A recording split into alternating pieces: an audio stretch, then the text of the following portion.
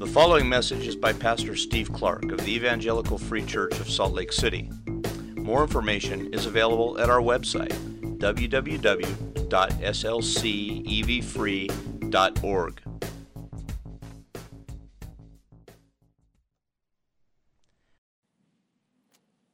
Let's pray.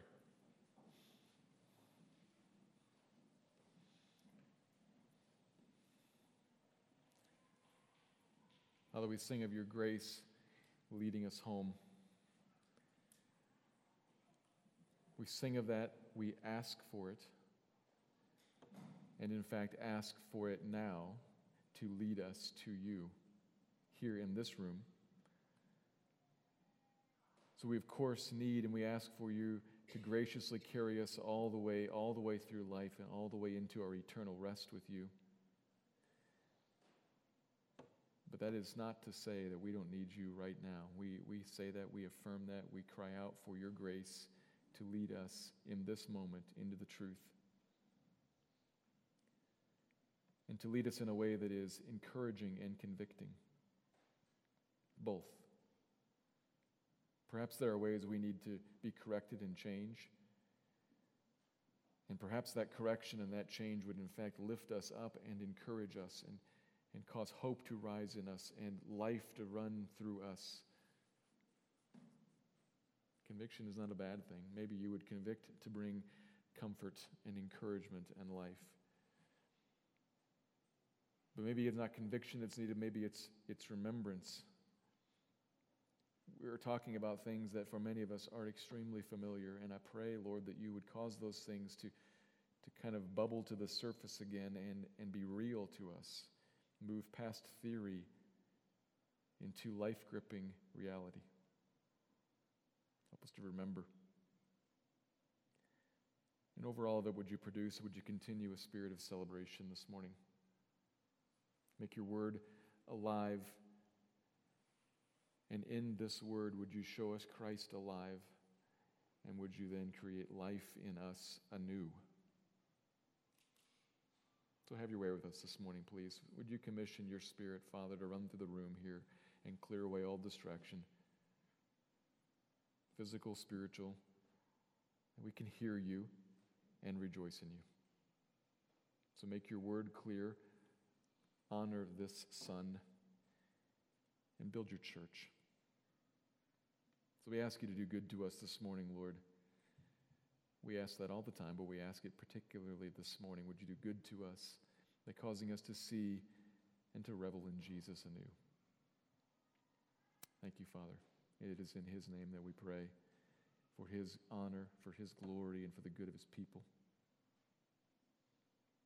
Thank you. Amen. On this Easter Sunday, we leave our ongoing study of the book of Luke to give special attention to the event we celebrate today, the resurrection of Jesus. An extremely familiar event for most of us, but a totally unexpected and shocking occurrence for those who originally encountered it. And it's important that we keep that in mind as we are here this morning thinking about this. They weren't thinking about it. Jesus had been dead, after all, just a short while before. Dead. And everybody who's lived at all knows what that means. Dead people are dead. And Jesus was dead. And while we glory in what happened there on the cross, we who are believers today, we glory and we revel in what happened at the cross. How Christ in his dying atones for sin. For those who trust him, we find life. We revel in that, but we do so from a vantage point that the original disciples did not enjoy. From where they stood, actually most of them didn't stand there, most had run away in fear, but from where John and a few women stood at the foot of the cross, this was not a victory, it was a crushing defeat. They would never have called Good Friday good. Jesus had been executed and buried, game over. Nothing left to celebrate anymore. The hope of forgiveness, the hope of the coming of God's kingdom, the hope of life, it's all gone, dead, and buried. To paraphrase two of those disciples, we had thought he was the one God sent to deliver us.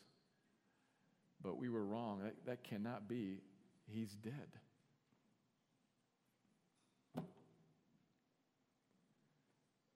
And that's where they are as we pick up the story, reading in John chapter 19, verse 41 through chapter 20, verse 18. You can read about 20 verses or so from the Gospel of John, including the burial and the first discovery of the resurrection. But where they are at that moment is they are hopeless and they are confused in life, like many people today. They've grasped hold of something, they've banked their hope on it, and then it ran through their fingers, and they realized, so they think, I was totally wrong. That was empty. There is nothing. That's where they are, and what they encounter returns, restores, resurrects hope. It is, in fact, possible to be forgiven. It is, in fact, possible to find life. It is possible to know the joy and the rest of the kingdom of God because of and only because of. Because of and only because of what we celebrate today. Let me read the passage, and then I'll walk back through it to address some of the details because there are a number of details that are important for us to be clear on. And then I'll make two observations from it. This is John chapter 19, beginning in verse 41 through chapter 20, verse 18.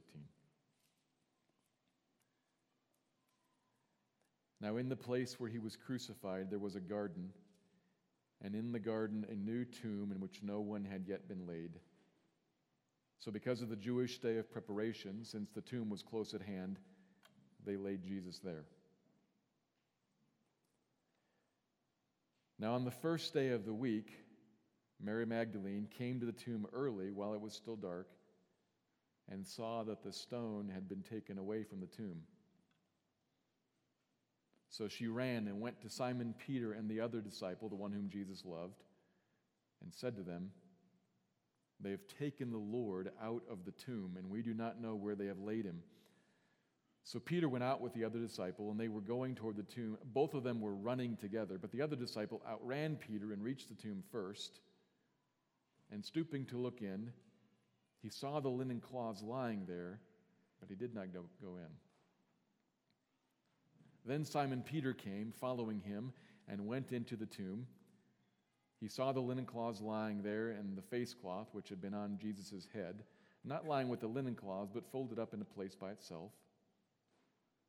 Then the other disciple, who had reached the tomb first, also went in, and he saw and believed. For as yet they did not understand the scripture, that he must rise from the dead. Then the disciples went back to their homes. But Mary stood weeping outside the tomb, and as she wept, she stooped to look into the tomb, and she saw two angels in white sitting where the body of Jesus had lain, one at the head and one at the feet. And they said to her, "Woman, why are you weeping?" And she said to them, "They have taken away my Lord, and I do not know where they have laid him." Having said this, she turned around and saw Jesus standing, but she did not know that it was Jesus. Jesus said to her, "Woman, why are you weeping? Whom are you seeking?" Supposing him to be the gardener, she said to him, "Sir, if you have carried him away, tell me where they have laid him, and I will take him away." Jesus said to her, "Mary." She turned and said to him in Aramaic, "Rabboni," which means teacher.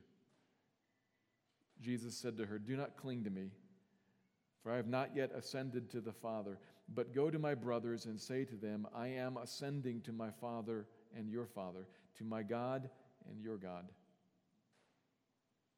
Mary Magdalene went and announced to the disciples, "I have seen the Lord," and that he had said these things to her. Mary, we see, goes to the tomb early, the first day of the week while it's still dark. Elsewhere we're told that she's with a few others, but she's the focus. She gets to the grave and she's startled by what she finds. She's gone there to complete the anointing work that they'd begun when he was first buried, but that had been cut short by the setting of the sun, the onset of the Sabbath. So she goes there to finish the task of anointing, and they found that the stone had been rolled away from the door. There would be a stone in front of the door to seal it. It's rolled away, and kind of like when you come home and find your door ajar, your house open, you realize something's wrong, and the first thing that leaps to her mind is theft. Somebody's probably broken in to steal the body and to steal the goods there. That's what she tells Peter and John when she runs to get them. And so that's what they're thinking when they run towards the tomb. Grave robbery was common enough that people would assume that. Sometimes some would break into tombs to steal the valuables that families would put in there with bodies, and even to steal the cloths in which the body was wrapped. That might seem rather odd to us, but we have to remember that clothing was valuable back in that day. The soldiers gambled to see who could win Jesus' clothing, you recall, when he was on the cross. Clothing was valuable, especially linen, because it was expensive. So perhaps some grave robbers looking at a new rich man's tomb assumed there's a good target, and they broke in to steal the valuables and to steal the expensive linen. That's what they're thinking. And they run there, and John looks in. Now with the sun starting to rise, there's a little more light, and he can see in, and he sees the grave cloths. And then Peter arrived, and they both enter. And again, verse 6, Peter and then John again see the linen cloths, the most valuable item present, still present. And the separate face cloth wrapped around the head, usually to keep the jaw in place. It's there too, neatly folded, set to the side. Now, see the scene here. We can tell from later when the two angels are sitting, one at the head, one at the foot, that there's a way to identify where the body would be. These cloths are not just like strewn around the tomb. They're still there, kind of wrapped in the shape of the body with the spices in it, where the body was laid on the bench there. And the head cloth is folded up neatly, set off to the side, but there's no body inside of it. The cloths are there, kind of collapsed down, empty. If you come home and you suspect grave robbery, you come home and you suspect thieves, but there's two $20 bills still on your table and your laptop is still on the desk, you know there are no thieves broke in here. What happened? Something else occurred. There's no body. And John, the same John who with those same eyes saw Jesus crucified, jabbed with a spear, wrapped up and buried, saw those facts. And it says here, saw these facts. End of verse 8, he saw and believed. Not because of the Scriptures. It's important. Two men are giving testimony here, not about beliefs or impressions or ideas or inner persuasions or stuff they have a real strong gut feeling about. Any internal impression, even a strong internal impression, can be wrong, especially if you've been conditioned to look for it. But this is a fact. I walked into the tomb, and this is what I saw. That's testimony, admissible in court, two witnesses. And it's especially powerful because right in the text, John, the one who was there and the one who wrote this, admits that he did not understand that the Bible taught this. For instance, like in Psalm 16 we heard earlier, you will not let my Holy One see decay. He did not understand that. He was not inclined to expect. There's no wish fulfillment going on here with somebody wishing for something and then interpreting events to match this. It stunned him. So much so that they walk out believing but totally confused, and they just go home. They don't know what to make of it. And then the focus shifts to Mary, verse 11. She stands at the tomb weeping. And her emotional state is an issue here. Verse 11 mentions it twice. Angels and Jesus both raise it in their question to her. She's weeping. She's heavy, hopeless sorrow. And that dominates her heart and blinds her so that she can't see what John and Peter saw. She looks in. She sees the cloths there too. They're right there. And even more, she has a conversation with two angels dressed in white. They're not incognito here. They look like angels in the tomb. empty, sitting next to the cloths, right? And she's conversing with them, but she can't see it. Blinded by her sorrow, blinded by her confusion, she just gives them her theory about, somebody's taken the body, I suppose. Maybe she hears something, then turns and talks to the gardener, so she supposes. Evidently, Jesus' resurrection body resembles his pre-resurrection body, but isn't quite obvious that it's him. But the text seems to want to make a point that she's in the dark, even while it's light. The sun's rising. She's talking to angels. She's speaking with Jesus, and she's weeping inconsolably because she doesn't know where he is and is still trapped in hopeless sorrow. Until Jesus opens her eyes and shows himself to her, speaks her name, Mary. And then she gets it, sort of. She falls to the ground and grasps his feet. We know that's where she was clinging to him from other Gospels. She grasps his feet. "Teacher," she exclaims, but not "my Lord and my God," like Thomas will say later. She hasn't grasped the implication of the resurrection. She's just relieved that her teacher is there, that he's back. But that's not quite right. He's not back. He's going to make that clear when we look at what he says to her a little bit later. He wants her to go and tell that he has been risen, that he has been raised, and so she does. And that's the text. Notice how it begins and ends with Mary, and in the middle we've got another scene with John and Peter. So there are two scenes here with two different purposes. One, the first one we'll look at, to establish a fact. And the second one, to give us something about the meaning of that fact, what the fact is about. And together they combine to urge us to, and here's the main theme for this morning. This passage wants to urge us to hope in Jesus, who has risen and ascended to reign in glory. Hope in Jesus, who has risen and ascended to reign in glory.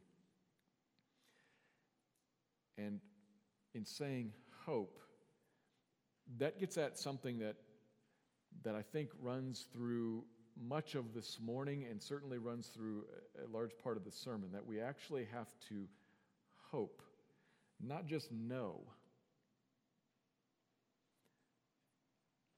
We have to first know. That's the first purpose. But we can't stop there.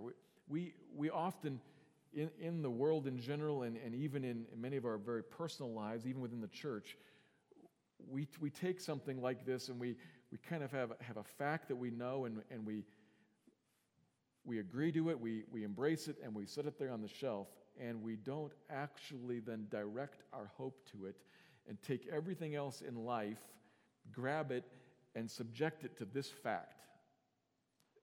We know it. We don't hope in it. And so ironically, tragically, we are left somewhat like Mary, face to face with the resurrected Jesus, not seeing the resurrected Jesus. Hopeless. So we have to hope in Jesus, who has risen and ascended to reign in glory. That's where we're going this morning. Two observations from it, and here's the first one. John wants to make a fact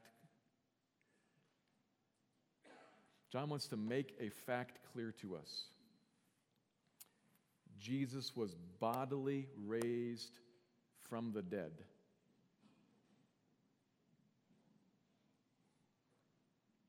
We might need some help back here, I'm not sure. Okay? Or no? Okay. Ralph says carry on. Jesus was bodily raised from the dead. Jesus was bodily raised from the dead. John saw it with his own eyes. The same John who was there at the cross, the women who were there, the soldiers, Nicodemus and Joseph of Arimathea, everybody saw him killed, saw him pierced with a spear, saw the fluids come out of him, saw him taken down and buried. Jesus was dead as can be. And he recounts those events for us in chapter 19, and we need to mention them briefly and be completely clear about them so that we see the shock of the events of chapter 20. The very same eyes, the very same person, John, saw the empty tomb, saw the grave clothes as we looked at there, saw and believed, and while he did not understand everything, he knew this much: I didn't take the body. Peter didn't take the body. We're scared witless here. And faking a resurrection is not going to give us any more courage. You realize some people actually say that's what happened, that the disciples stole the body. Not only is that directly contradicted by the passage here, that makes no sense whatsoever. Fearing for their lives, they're going to fake a resurrection so as to encourage themselves. Makes no sense.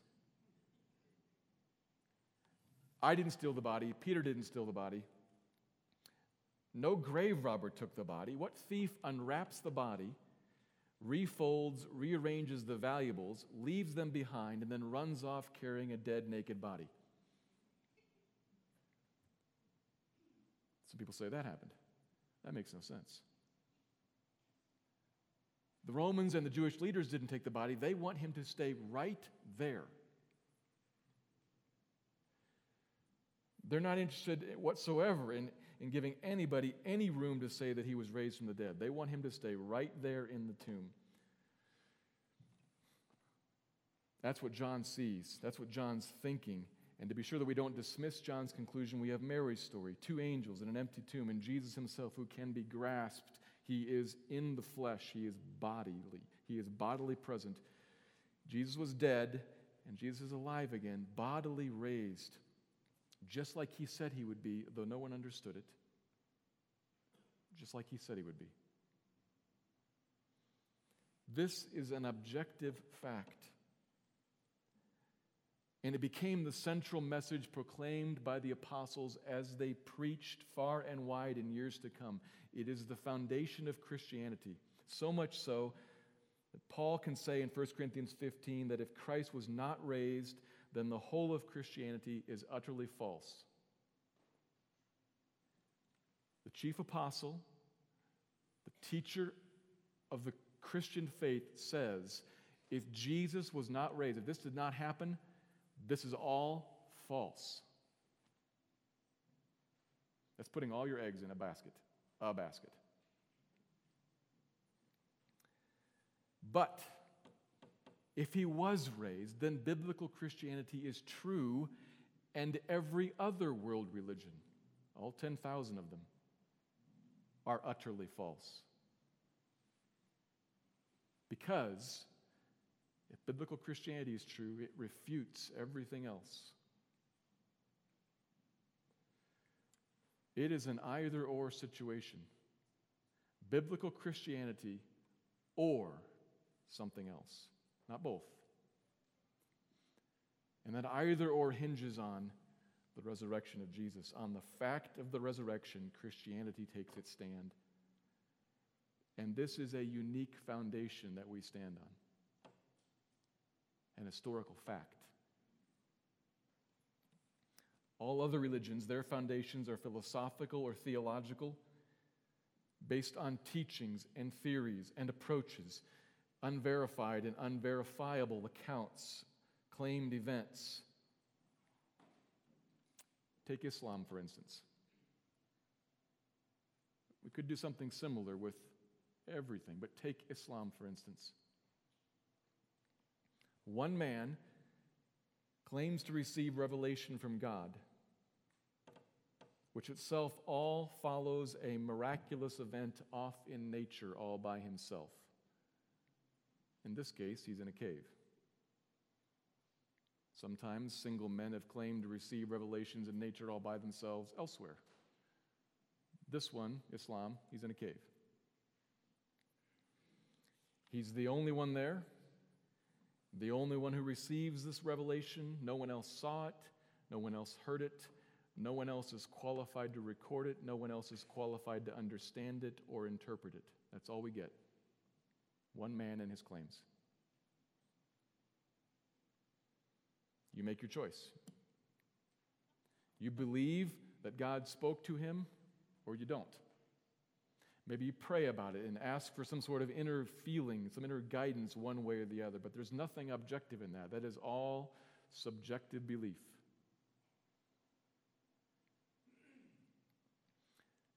It's just a personal, internal belief based on no concrete, verifiable facts, just on a claim. It's opinion. And whether or not you believe that Muhammad received revelation from God, you're just trusting some gut feeling about this man's trustworthiness and his connection to God. And all of us have been wrong about inner feelings, about gut inclinations. Purely subjective faith is questionable at best. But that's not the case with Christianity. It is not purely subjective. There is indeed subjectivity, because there is indeed theology and philosophy. There is indeed a call to believe it, and you must, in the end, make a decision. Do I or do I not believe? Do I not believe? Do I doubt? There is, for sure, subjectivity, but it is not purely subjective, and in the end, at the bottom, it is based on an objective fact. This dead man is alive. The apostles preached that in Jerusalem, where he was killed, to the people who killed him. The people who had placed a Roman guard at the tomb to make sure this sort of thing didn't happen. They preached it to those rulers. This dead man that you killed came back to life. That's a truth claim about objective, concrete fact. Because then they say, and hundreds of people have seen him. Not just me. Me and him. And him and him and her and him and them and all of them. Once you reach 500, you stop counting. Hundreds. Not just me. Hundreds of people have seen him alive, have touched him, have eaten with him, have talked with him. We've all seen him, and there is no body. Face it, it's true. And you must see this. What's the easiest way to stop that preaching? What is the easiest, clear-cut, simple way to stop that preaching? Produce a body. Any body. It would have been decayed enough that it would have been really hard to tell back then, given their methods. It would have been really hard to tell, is this Jesus or not? But they don't even bother to try that because they knew that wouldn't work. Hundreds of people had already seen him alive. They don't produce a body, they just tell them to shut up. Stop talking about this. Which is an admission of failure. But they didn't stop talking, and the world must face this fact. Jesus was raised from the dead. And that is not a philosophical claim, not a theological point, it's not a metaphor, it's not subjective opinion. It's objective fact. It is very concrete, and it demands our attention. And if you're a believer, be reminded of this. This is the best news. If you're a believer, it is so very common, as I was saying earlier, for us to hear this, for us to celebrate this, and to set it off to the side and forget it.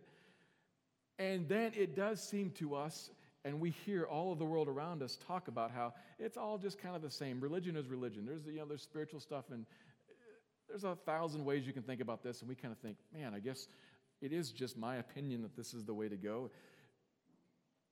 No, it's not just your opinion. It is your opinion, but not just your opinion. There is really good news for you. If you're a Christian, all that you believe and all that you think and all the subjective things that you hold on to and embrace are rooted in something hard. I had a professor in a evangelism class years ago, and he had been a missionary in Japan. And he told this story about his wife who, on a particular day, was going to go over to a Japanese woman, a friend of hers, going to go over to her house, and she'd been praying. That day, she was going to talk to her about Jesus. She decided that this was the time she was going to do that. She was going to talk to her about Jesus. And later that night, when they saw each other again, the husband asked her, how did it go? And she said, strangest thing. I go to this woman's apartment, we talk, and I say, I'd like to talk to you about something. And she said, I'd like to talk to you about something too. And before the Christian woman can tell her about Jesus, the Japanese woman shares her faith with her. Not to go into all the details about that, but what it was based on, says the Christian woman, it was just like what I was going to say. Weird. How joyful and happy she is because she's found this faith. How it's given her a sense of purpose and direction and meaning in life. This was exactly what I was going to say. And as they thought that through, the point of it was, as the professor then said to our class, we do not believe Christianity. We do not talk about Christianity because it is happy, it gives me purpose, it gives me direction, and I find it good. We believe and talk about Christianity because it is true. Because it is true. Well, how can you know? True. You find happiness there, I find happiness here. Maybe yours is true, maybe mine's. No. We look at a tomb that was in fact empty. Truth. From that, then, we make some philosophical and theological claims. In that, then, we find verification for other philosophical and theological claims. Indeed, there is subjectivity here. But in the end, Christianity takes its stand on an objective fact and says, this is the truth.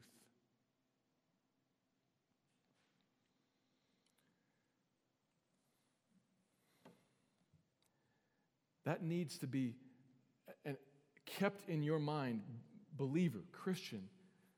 That needs to be kept in your mind when it feels like all of the world is falling apart, and my life included, and I don't know what I stand on, and I feel like I'm blown in the wind, and in fact probably sinking in quicksand. What?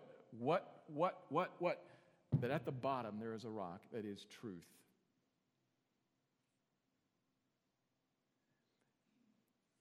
Hope in that. We'll come back to this later.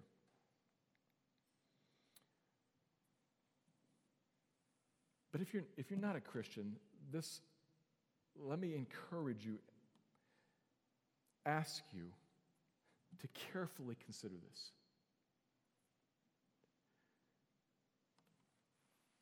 I am not talking about, we do not sing about, pray about our theory of morality or our theory of ethics or our pie-in-the-sky hope.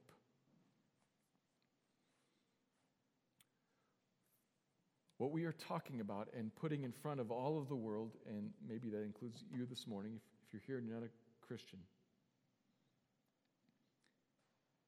is a claim about truth.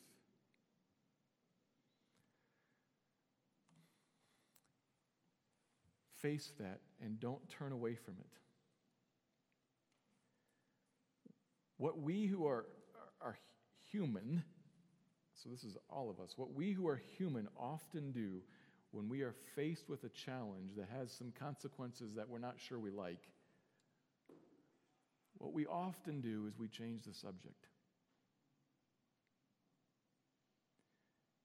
You talk to me about my anger, and I say, well, Bob's angry too. And you, frankly, you're not perfect.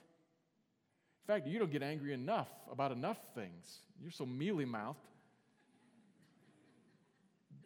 That's what we do. We change the subject, we shift the blame, we try to include everybody in the same boat with us.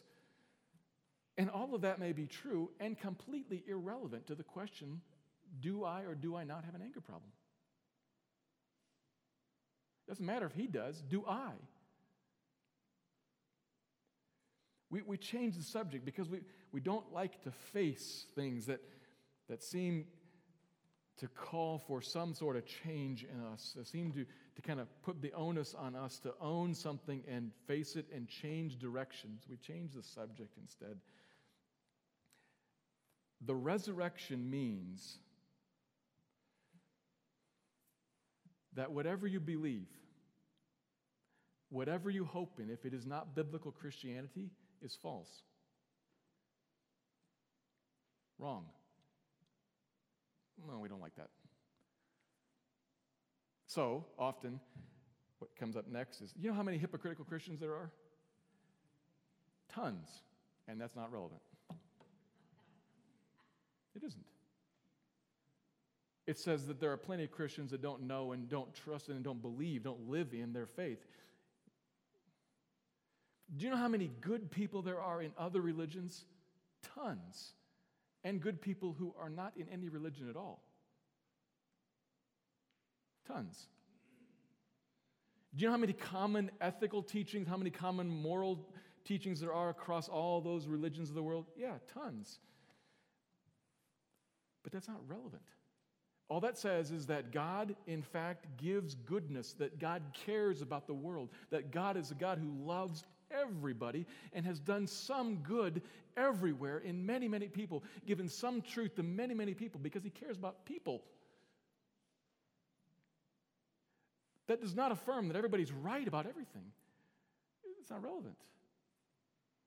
So I ask you, please see that and don't change the subject. Was the tomb empty or not? 500 eyewitnesses say yes. And if the tomb was empty, biblical Christianity is true and everything else is false, which means that it cannot deliver to you life. So there's something hard to face there. It might involve change. It might involve you saying, I've been wrong. Humbling yourself. My family's been wrong. My culture's been wrong. Yeah, it might involve a lot of humbling there. But on the other side of that is a tremendous promise because what you're following can't produce life, can't deliver to you good. If this is true, it can.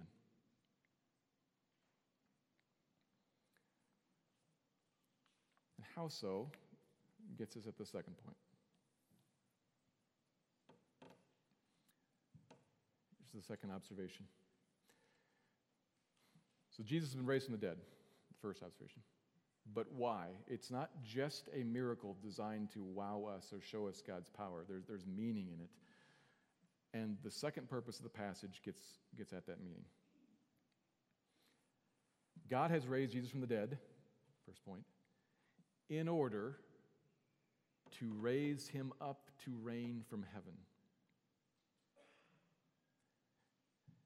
In order to raise him up to reign from heaven, in order to exalt him, to elevate him, to lift him up above all the creation, to hold him up for all to see and to worship, and to place him in the position of authority over all the creation.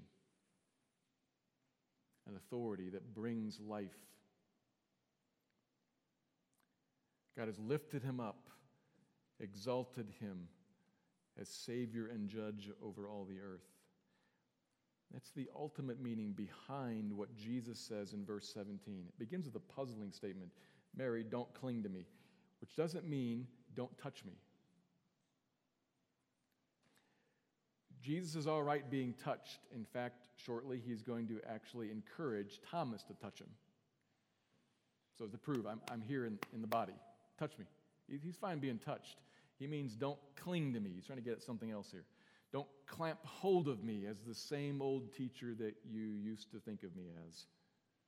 For, he continues, I have not yet ascended to the Father.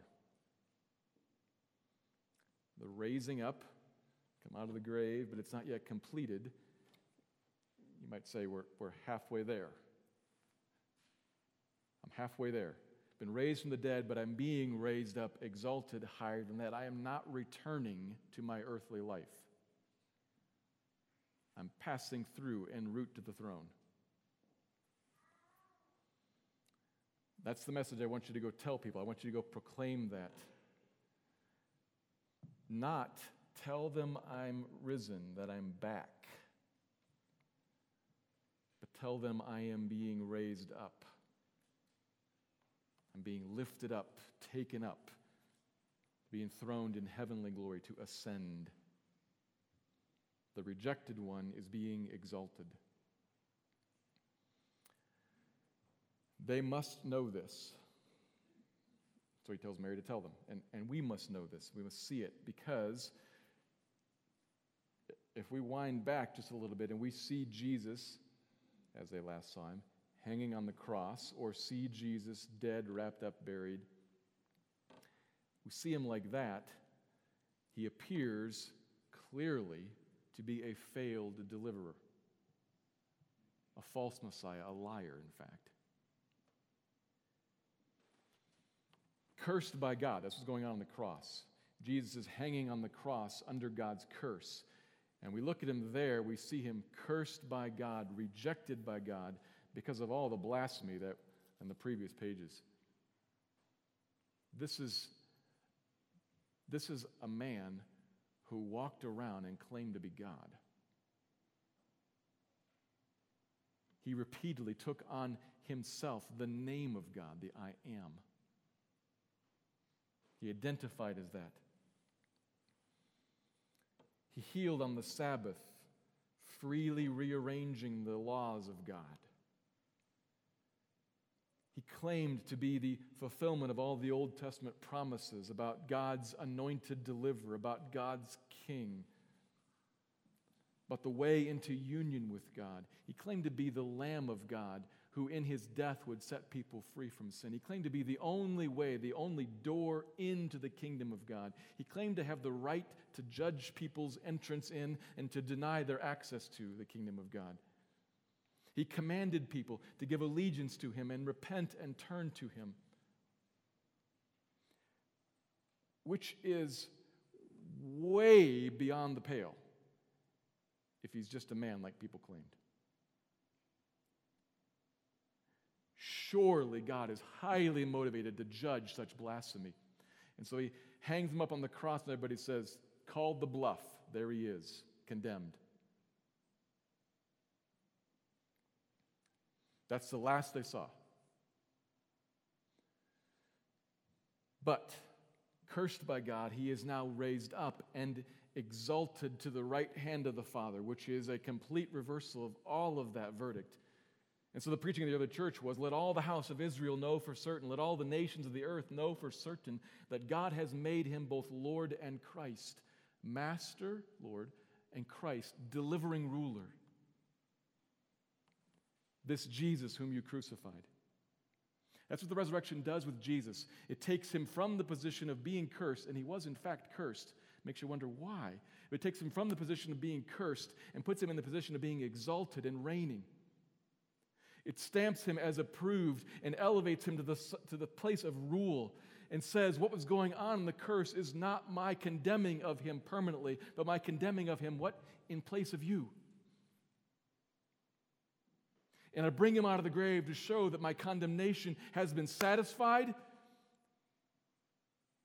And now reverse, as I lift him up, approved to reign.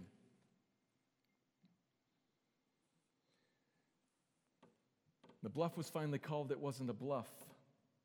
He was all that he said he was. He has removed sin in his death. He is the only way into heaven, and God has raised him from the grave to the right hand of authority and power. He began the age of the resurrection in Christ, the firstborn from the dead, that in everything he might be preeminent. That is, he might reign over all.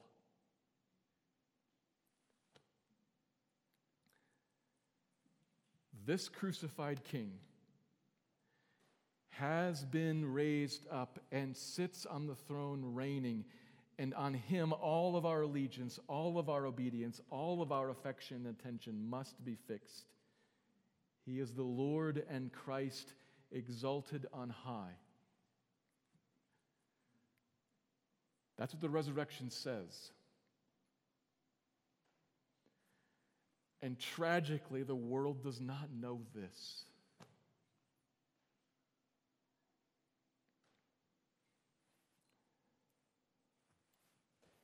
Do you know this? Do you know this? Heard it, probably, but do you know this? And I'm saying that to people in general, Christians included. Do you know this? Tragically, the world does not know it and still does not know who Christ is, does not know where Christ is, does not know what he is, and still disregards him. Sometimes denying and mocking, and sometimes just politely avoiding, disregarding him.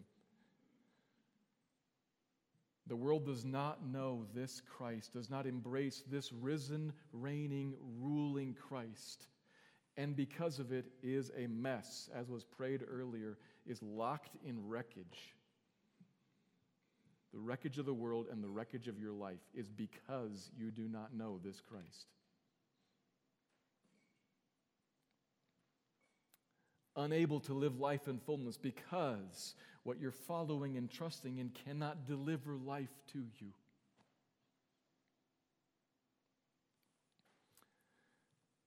But the wonder of it is, we might be inclined to think that someone so rejected who comes out the other side of that able to say, "Ha, told you so," might then seek to rub it in.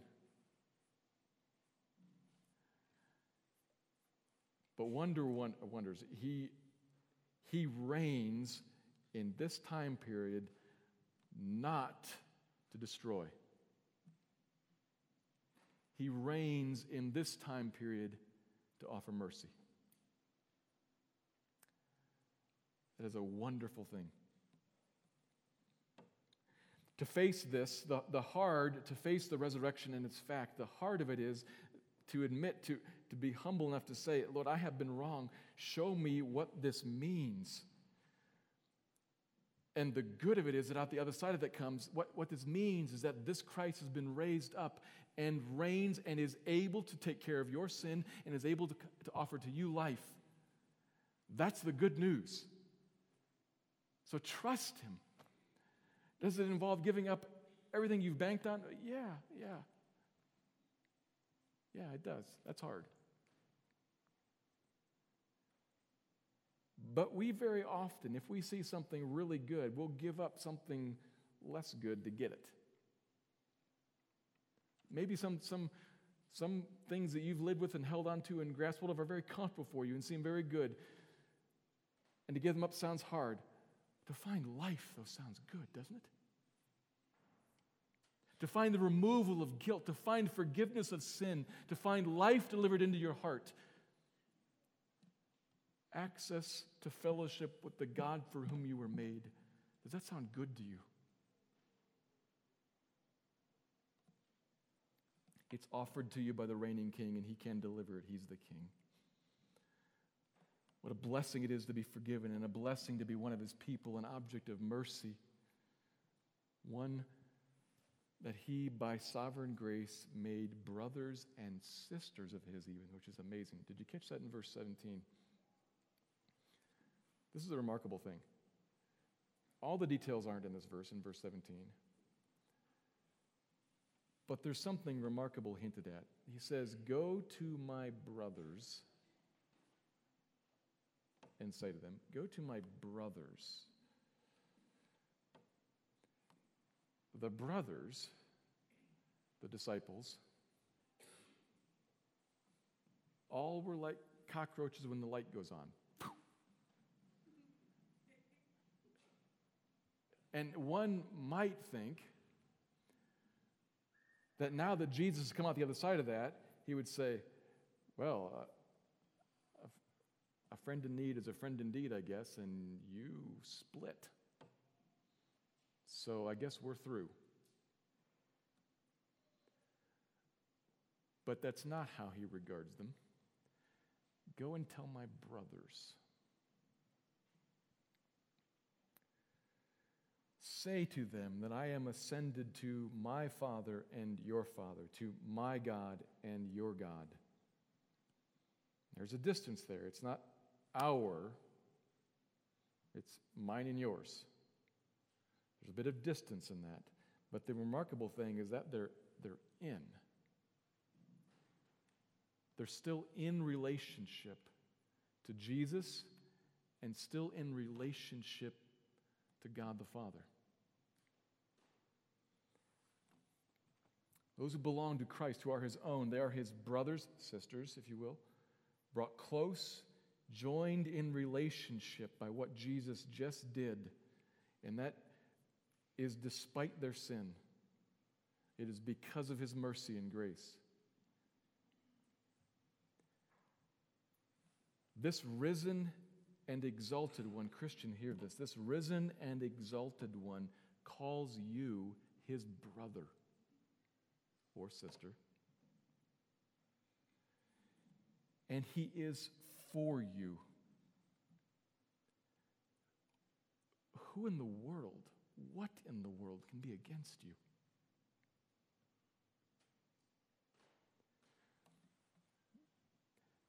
We have to hope in this, not just know it. This one who was crucified, raised, sits on the throne in utter authority over everything, everywhere, and calls you brother, sister. What reason could there ever be for you to be dominated by hopeless sorrow? Do you see where he is? I focus on sorrow there because it seems to be Mary's issue. It is Mary's issue. Why are you weeping so? He knows why she's crying. But he says, why are you weeping? The tomb is empty. Do you not see it? The tomb's empty. You're talking to two angels in an empty tomb. You're talking to me. Where am I? Here. But only for a little while, because I'm going to be there for you. I am rising up, for us. I have risen up to the right hand of the throne. I am the Lord in Christ, and you are my daughter, my sister even.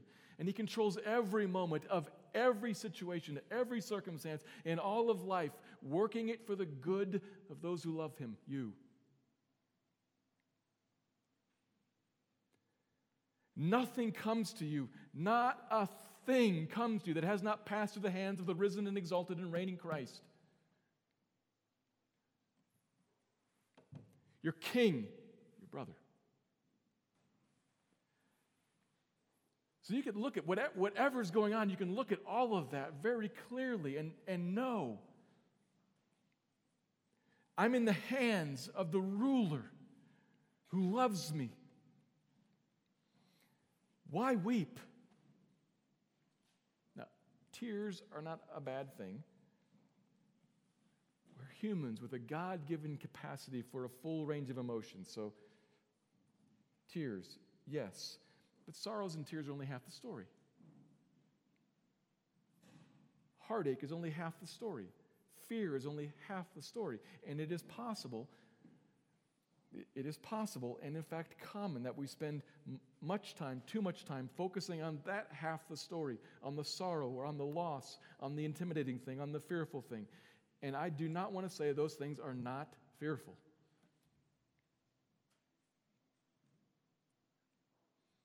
But what I want to ask, and maybe plead with you, in looking at the sorrowful thing, are you seeing Christ in the midst of the sorrowful thing? And are you seeing that the Christ who's in the midst of it is this Christ? He's not even the good teacher. He's the reigning king.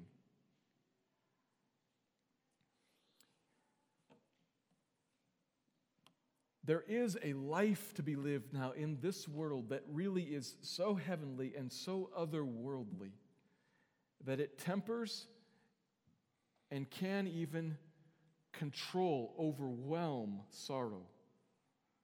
Not eliminate it, control it. Stand above it. A life that stands above our sorrows, not beneath them. We have a king who lives and a kingdom that is coming, and a life there that now in this life, if we think through the rest of the New Testament, we are stocking up. As we face these light and momentary troubles now, we are stocking up the life there with treasures. We face what's here in faith.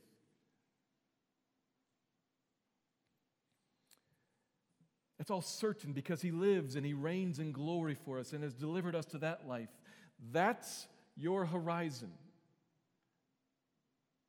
And very often, the thing that you should perhaps ask is very often when I'm trapped in sorrow and I ask myself, why so downcast, O my soul? The answer is, I have not put my hope in God, in that reigning Christ. The psalmist then counsels himself, why so downcast?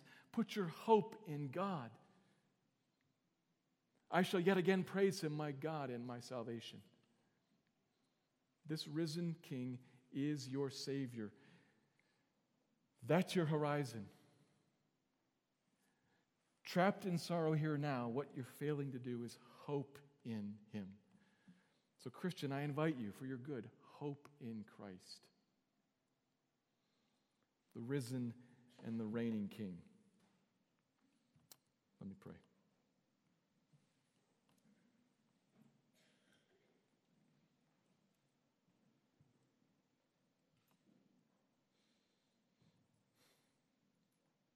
I'm thankful, Father,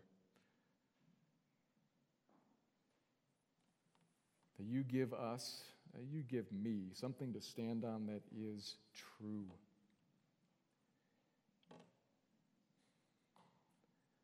Something to grab a hold of and hold that is true. We think out from that, we reason out from that, but it's true.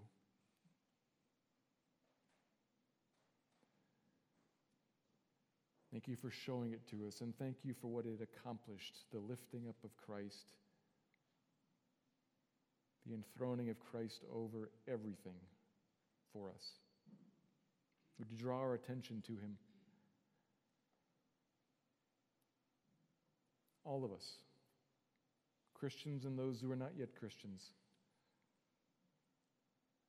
Would you draw our attention to Him and cause in us a hope, a surrendered rest to rise up,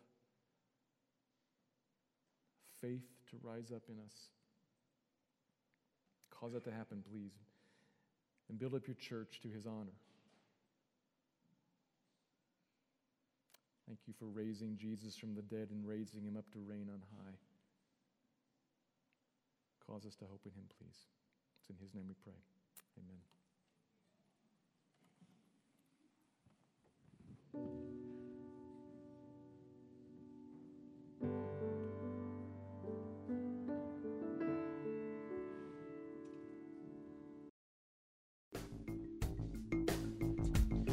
Thank you for listening to this message by Pastor Steve Clark of the Evangelical Free Church of Salt Lake City in Salt Lake City, Utah.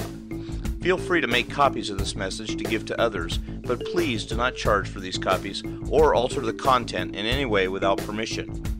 We invite you to visit our website at www.slcevfree.org or call us directly at area code 801-943-0091.